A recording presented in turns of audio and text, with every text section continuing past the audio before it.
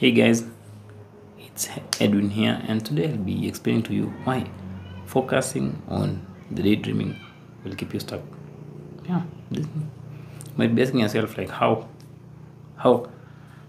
So I'm talking about like maladaptive daydreamers. What happens is you might really focus so much on this maladaptive daydreaming, like this, that, like looking for a strategy for maladaptive daydreaming, looking for strategy to do this, to focus as a daydreamer, but you are still looking at the wrong thing, because you are looking at this symptom, and when you focus on the symptom you'll spend a lot of time trying to deal with the symptom, which is not the real problem.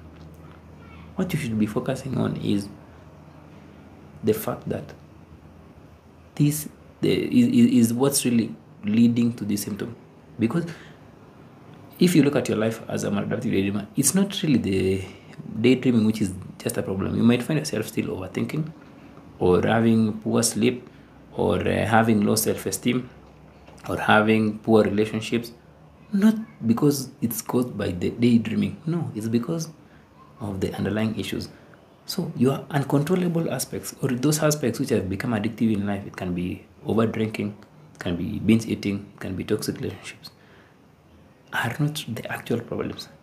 The actual problem is the underlying causes, or the root causes which are driving this problem. So even if you focus on wanting to stop the daydreaming, the coping mechanism will still manifest in another thing. I want you to imagine this as, I want you to compare this as, let's say there's a terrorist organization, and then instead of finding out who the leader is, we just captured one of the terrorists, capture them, imprison them. Of course, if we capture one of the terrorists, of course the leader will still train other terrorists. So the best thing to do would be like finding out the ringleader, and then now imprisoning the ringleader. So when we imprison the ringleader, at least the other terrorists will not be trained.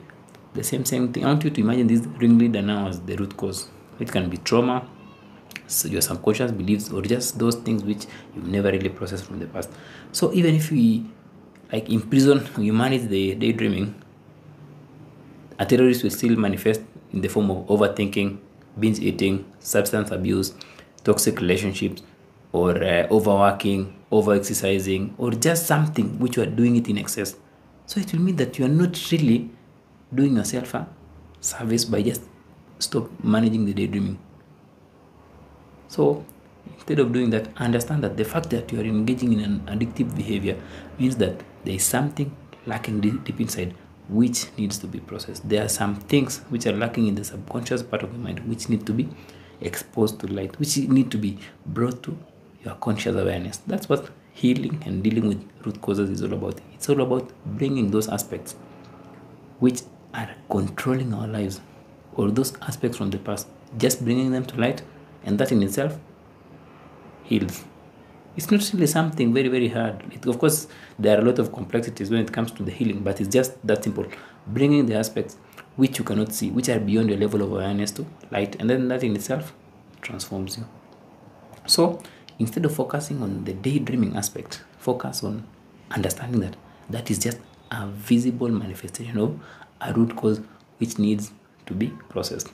So if you are ready to really deal with those root causes, not just to stop the daydreaming, you can book a free breakthrough call with me, and I'll explain to you how. And if you are a perfect fit for me to work with you, I'll help you with it.